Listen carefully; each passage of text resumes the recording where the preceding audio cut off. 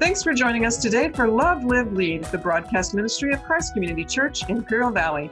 The church office is open Monday to Friday, 10 a.m. to 4 p.m. at 590 West Orange Avenue in El Centro, or call 760-337-9400 for information or for prayer. Christ Community Church has 3 campuses in El Centro, Brawley, and Calexico, plus a congregation in Spanish. As we navigate the end of the COVID-19 quarantine season and transition to in-person regathering, we encourage you to find up-to-date information about events and each campus's worship service schedule when you follow us on social media, on our website at www.cccIV.org, or simply download the CCCIV app. You'll find the direct link to the app at www.cccIV.org/get the app, or when you text CCCIV app to 77977.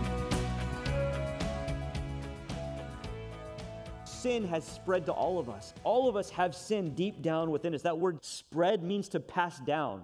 It's like passing down traits, like hereditary traits that can be passed down. There's a reason why I'm bald, right? Because that was passed down to me genetically. And some Bible scholars, commentators actually believe that at the fall of Adam, that man's DNA, that our genetic code was altered. And now sin is passed down genetically through the bloodline. That's why the sin of alcoholism can be passed down. We suffer from things like heart disease or obesity or some mental illnesses. Some of these things can be traced to hereditary concerns. And so this is passed down from generation to generation. Well, Adam, our great, you can go on for a lot of times, our great-great-grandfather passed this down to us, this sinfulness. And here, just as a sidebar, this is why it's really ridiculous for racism to exist. This is why this symptom of the sin in our hearts just makes no sense, because we can all trace our lineage back to Adam. We're all related, right? We're all related, but here it exists nonetheless. And some of you might be thinking, well, this is just not fair. Why should I have to suffer for the sins of Adam? Why should I have to suffer because Adam couldn't keep it together in the garden? Why should I have to suffer for his sins? Well, some Bible scholars, some theologians have termed this federal headship. In essence, what this means is that Adam was our representative. He went and he represented all of man in the garden. And if you think about it, he was the best that we had to offer at the time. That there was not yet sin in the heart of man. There wasn't a genetic alteration within Adam. He didn't struggle with the same temptations that you and I do, the same lust that you and I do. He was there dwelling in the garden, in the midst of the garden, in the midst of the cool of the day. God would come and walk with Adam in that garden. If anyone had the opportunity, if anyone should have been able to withstand the temptation of sin, it was Adam. And if Adam can't withstand that temptation, why do I think in my right mind that I could have done any better? See, that's what that federal headship means. It means that he represented man for all of mankind. And because he fell, we all fell with him. Let me put it to you this way. Let me show you this picture. This guy's name is Abdulrashid Sulayev, and he's the world heavyweight freestyle champion. No one better than him in the world. Heavyweight, 214 pounds, 5'11" is his height. Now, this would be like me saying, Adam, you know what? It's not fair that you fell. It's not fair that I'm suffering for the consequences of your sin. It's not fair because I wasn't there and I didn't have an opportunity, right? We as a country send our best to go compete against the best of the world. And it just so happens that this man is Russian and he beat our best. It would be like me saying this, you know what, it's not fair that they get to call themselves the best wrestlers in the world because they didn't beat me. How many of you think that I have even a chance to beat this guy? Again, he's 5'11", 214 pounds. He's been wrestling his whole life. I'm 5'8", 180 pounds, and I don't know a lick about wrestling.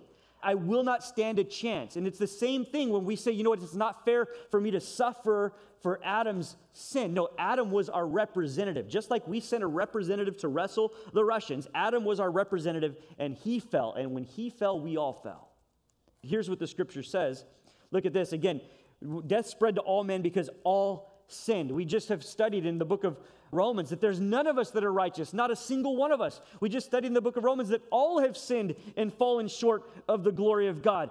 Isaiah has this incredible vision of God's glory, and he says, woe is me because I'm an unclean man, when he sees the vision, the grandeur, the glory of God. Every single one of us has sinned. Do you realize you don't have to teach a child to sin? You don't have to teach a child to lie. You don't have to teach a child to steal. You don't have to teach a child to do something behind your back, because it was passed down to him. Where sin exists, death exists. And it's a terrible truth that we don't have to be taught how to sin. And where that sin exists, death is there. Death is at the door. Read on with me in this text in Romans chapter 5. It says in verse 13, "For sin indeed was in the world before the law." Sin was there before the law was given. We see that being played out, fleshed out in the Garden of Eden. The temptation was there, the sin was there. Even though it was not expressly detailed what was right and wrong in the law, sin was there. It was lurking at our doors, right? Sin existed before the law was given, but sin is not counted where there is no law. I can't really truly be pulled over for speeding if there are no signs posting the speed limit. I can't be punished for a law that really I don't know about, right? I can't be arrested for trespassing unless there's a sign that says no trespassing. Basically, what Paul is saying here is that where there was no law, the sin was not charged to their account, but there was still sin there. There was still sin that existed. Now, I want to pause just for a moment, and I want to pose this question to you. Understanding the issue that our culture has, that our world has, the disease that we've been stricken with, and that disease is sinfulness. Again, it's not COVID, it's not racism, it's not poverty, it's not unequal rights. Those are symptoms of the disease we're dealing with, which is sin. Knowing that that exists, what if we treated sin the way we've been instructed to treat COVID?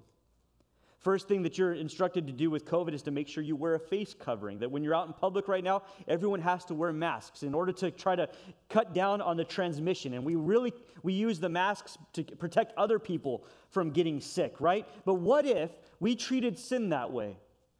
The scripture says of God in Habakkuk chapter 1 that he is of purer eyes than to behold evil, that God cannot look upon sin. In Ezekiel chapter 14, it says this, "Repent and turn away from your idols and turn away your faces from all of your abominations." Turn your faces away from sin. What if we covered our faces when sin was at our door? Many of you tonight, many of you last night, put the kids down to bed. And when the kids were down to bed, you watched something that you know you shouldn't be watching with your husband or with your wife or whatever it is. Things that really do not uplift your spirit. Things that actually draw you away from the presence of God. But you watched them anyway and you thought, you know what, the kids are down. This isn't really hurting or harming anyone if I watch this. But is that really the case? See, in our culture, there isn't shame towards sin like there used to be. We don't turn away at things that we should be turning away from. We don't cover our faces from things that we should be covering our faces from. If the eye really is the gateway to the soul, and Jesus said if your eye is bad, your whole body's bad. If your eye is full of darkness, your whole body's full of darkness. Jesus said this, that a good man out of the good treasure of his heart brings forth good. The evil person out of evil treasure of his heart brings forth evil. Matthew chapter 12. If you're putting bad, negative, terrible things into your heart by what you watch, that's what's going to come out of you. Someone is getting harmed, and it's you. But we've become so desensitized to sin in our culture through media or through even the news, by the things that we watch, that we don't find shame in things that we should find shame in and turn our faces away. We need to start turning our faces from sin. The prophets, Jeremiah the prophet was grieved. He wept when people would not turn away from their sin. Jesus, when he came into Jerusalem, he wept because people were in sin and they refused to confess him as Savior. He was broken over the sinfulness of the culture. That's where we should be. That's what our hearts should do. We should cover our faces towards sin. What else are we told to do? We're told to wash our hands, right? Wash our hands. And you know, I heard it said that if you want to make sure you've washed your hands long enough, sing the happy birthday song twice while you're washing your hands. And then by that time, you should have washed your hands well enough. So you sing happy birthday 2 times, and then you can stop washing your hands, right? We're told to wash our hands. Well, the scripture says that Jesus wants to make for himself a pure, spotless bride. And so what does he do? He washes her in the water of the word. The psalmist would say this in Psalm 119, verse 11, I have stored, or I have treasured your heart. I've stored your word in my heart that I might not sin against you. I've hidden your word in my heart so that I might not sin against you. Do you feel dirty and disgusting today? Because maybe you feel that way because you're not allowing yourself to be washed by the word. You're not allowing the Word of God to really, truly cleanse you and wash over you and to make you feel clean. Jesus was speaking to the religious leaders, and he says, you guys like to clean the outside of the cup and vessel, but the inside is full of greed and wickedness. It doesn't matter that the outside is cleansed. You need to cleanse the inside. You need to take in the Word. You need to wash yourself in the Word. You need to allow that Word to cleanse you. We're told to cover our faces and to wash our hands. And we're told to disinfect stuff. For a while there in the stores, if you went through a store, you couldn't find hand sanitizer, you couldn't find cleaning wipes, you couldn't find Lysol, you couldn't find bleach, because everyone wanted to disinfect all of their surfaces. I don't want any possibility for me to be tainted or for me to get sick with this virus, so I'm going to disinfect everything. Well, what if we disinfected our lives from sin the way we try to disinfect from COVID? What would our lives look like? Jesus said, if your eye causes you to sin, tear it out. If your hand causes you to sin, cut it off. The word tear out there, it means to liberate. It means to set free. Set yourself free from that sin by cutting those things out, by taking those things out of your life that are causing you to sin. If you're struggling with lust, maybe you shouldn't have internet on your phone. Maybe you shouldn't have access to internet in your home. There are things that you can do to cut out the propensity to sinfulness. If you're struggling with alcoholism, don't walk down the alcohol aisle. If you're struggling with overeating, then you need to not go through the drive-thru. You need to not supersize. There are things that you can do to limit those temptations, right? If your eye causes you to sin, liberate yourself by plucking that out. He's not speaking literally here. He's metaphorically saying you need to cut those sins out of your life that are keeping you from the presence of God. Right? Your eye causes you to sin, pluck it out. Your hand causes you to sin, cut it off. Paul would say this, a little leaven leavens the whole lump. Leaven was a picture of sin. And even during the Feast of Unleavened Bread, the Jews will go throughout their homes and they'll get rid of any leaven in the house. And symbolically what they're doing is they're cleansing their homes from sin. Well, what if we treated sin the same way? What if we went throughout our homes and we got all the sinfulness and all of that depravity out of our homes and we cleansed, disinfected our homes of anything that could lead us down the path of sin? So we cover our faces, we wash our hands, we disinfect the surfaces, and we're also told to practice social distancing. Even in the room right now, we had come in and we had lined out chairs because we were hoping that we would be able to open back up July 26th. And so we have chairs that are separated 6 feet apart from one another. And we went from almost 800 chairs in the bottom of our sanctuary, the bottom floor, to only being able to seat 250 people when you social distance. Right? We're told to keep this distance between people. Will you realize what the Scripture says? The Scripture says in 1 Corinthians chapter 15, do not be deceived. Bad company ruins good morals. Some of you are hanging out with people you shouldn't be hanging out with. Some of you are being dragged down back into the pit because you refuse to cut ties with people you should have cut ties with long ago. The Scripture says, you be holy as God is holy. You be set apart. You separate yourselves. You make yourselves holy and useful to God, even as God is holy. Right? Are you really doing that in your lives? Are you separating yourselves from those influences that are destroying you and tearing you down? Right? So we cover our faces. We wash our hands. We disinfect the surfaces. We practice social distancing. And the fifth thing we do is the world right now is seeking desperately for a vaccination, a cure. So much so that celebrities are doing advertisements pleading with people who have survived the virus to go and to give blood because they're believing that the antibodies within those who have survived the virus might hold the key, might hold the solution, the cure that will be able to be vaccinated and offered to the masses. Right? You realize that you have the cure? Church, you have the cure, and it is the blood. It's the blood of Jesus. 1 John chapter 1 says this, if we walk in the light as he is in the light, we have fellowship with one another, and the blood of Jesus, his son, cleanses us from all sin. Jesus' blood cleanses from all sin. Jesus said this of his own blood, for this is my blood of the covenant, which is poured out for many for the forgiveness of sins. Jesus said at the Last Supper, when he was instituting communion for the very first time, this is the blood of the covenant that I pour out for the forgiveness of sins. You have the vaccine. You have access to the vaccine. And how terrible is it if you don't share what that vaccination is to a dying, desperate world that is suffering from the disease of sin? You have the vaccine and you're not telling people what it is. How would you feel if someone came and they developed a vaccination for COVID and they didn't share that vaccination with the rest of the world? How selfish would that be? And yet you, church, do that day in and day out when you choose not to share the truth of the gospel with someone who needs to be set free, someone who needs healing. So your first point there this morning is the danger that there is in infection. We've all been infected. We're all suffering from this disease together. It's this disease of sin, which leads us to our second point, and it's the need for proper representation. Verse 14 with me one more time. Yet death reigned from Adam to Moses, even over those whose sinning was not like the transgression of Adam, who was a type of the one who was to come. The word type means a prefigure. It means a hint. It's a foreshadowing of someone that is to come. And again, if we're talking about federal headship, this idea that Adam represented all of man, the great news, the good news of the gospel is that Adam was not our only representative, because God sent another representative. God sent a second Adam to come and to represent us. And this second Adam, Jesus the Christ, did not fail. He gained victory over sin and death when he rose from the grave.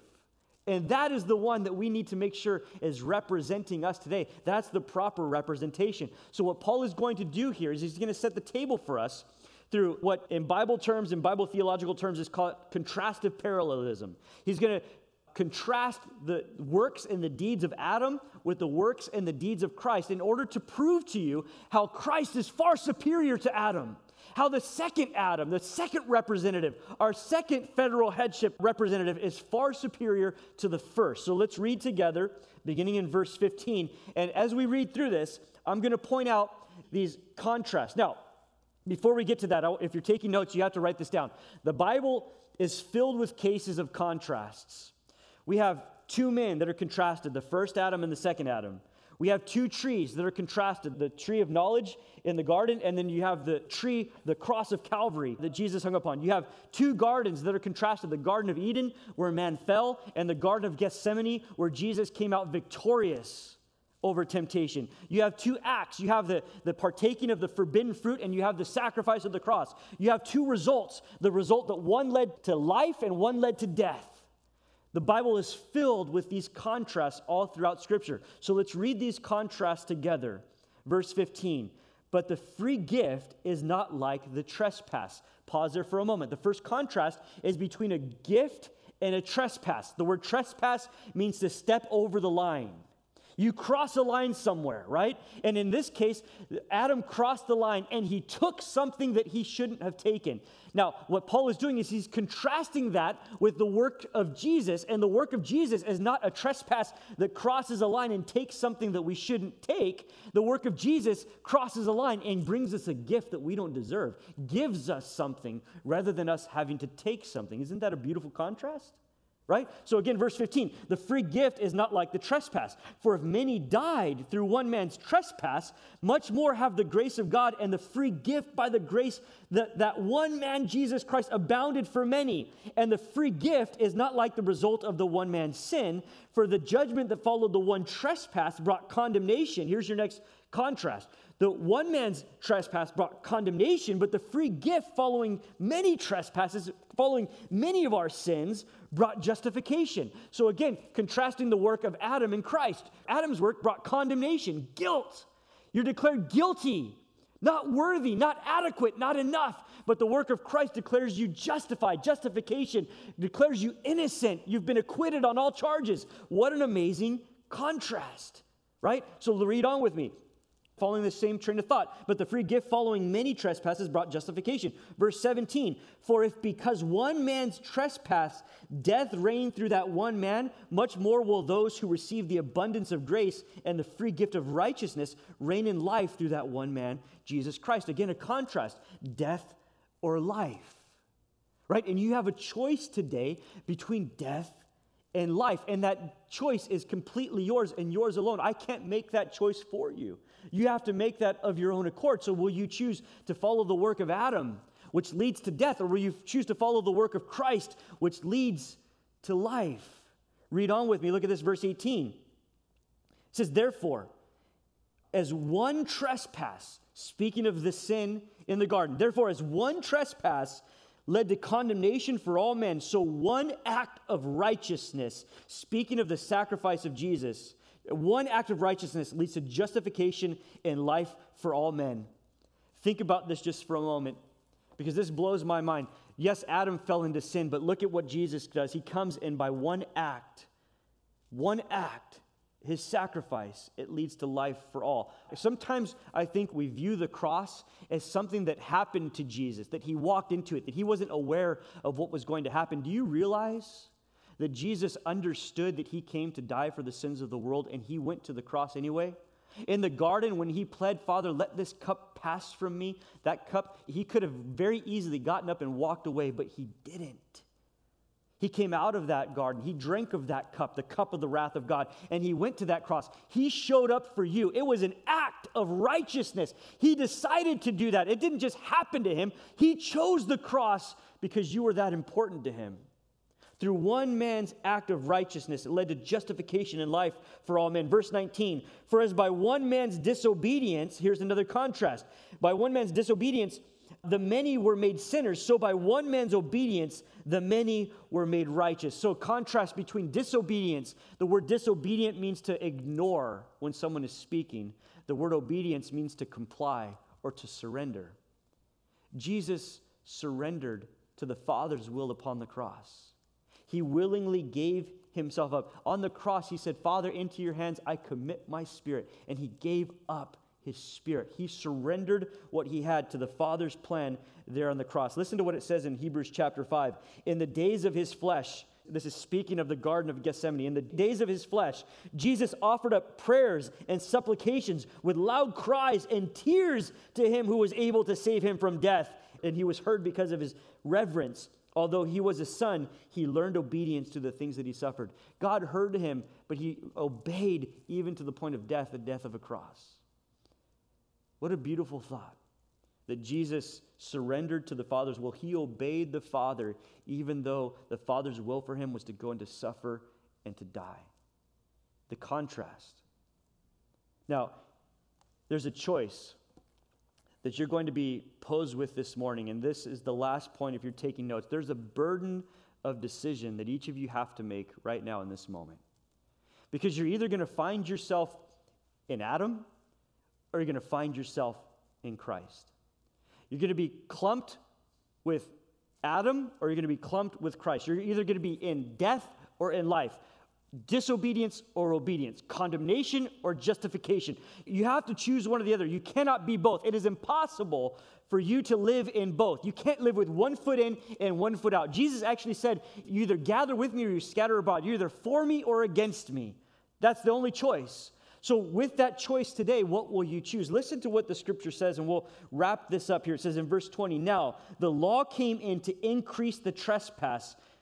The law came to reveal your sin, but where sin increased, even as sin increased, grace abounded all the more. You cannot out-sin God's grace. If you're suffering this morning from guilt, from shame, from burdens from long ago, you need to hear this morning that you've been set free, that God's grace is bigger than your sin, and you no longer have to suffer in that shame and in that guilt and in that sin today. You've been set free. No matter how big you think that sin is, God's grace is bigger. Where sin increased, grace abounded all the more. See, the beautiful thing about this contrast is that Jesus didn't just come to reverse the effects of the fall of Adam in the garden. Jesus came and he did reverse them, but he made it so much better.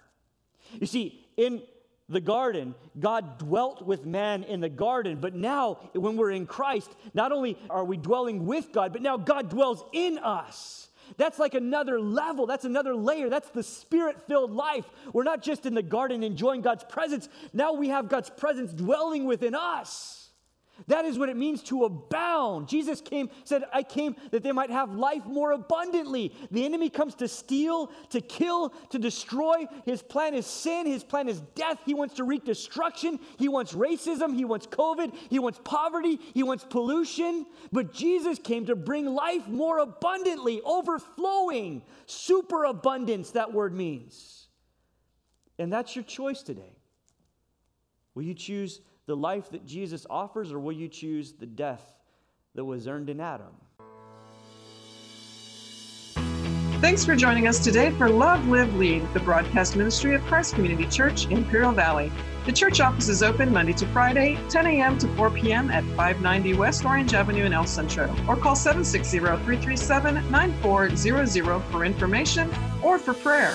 Christ Community Church has 3 campuses in El Centro, Brawley, and Calexico, plus a congregation in Spanish. As we navigate the end of the COVID-19 quarantine season and transition to in-person regathering, we encourage you to find up-to-date information about events and each campus's worship service schedule when you follow us on social media, on our website at www.cccIV.org, or simply download the CCCIV app. You'll find the direct link to the app at www.cccIV.org/get-the-app, or when you text CCCIV app to 77977.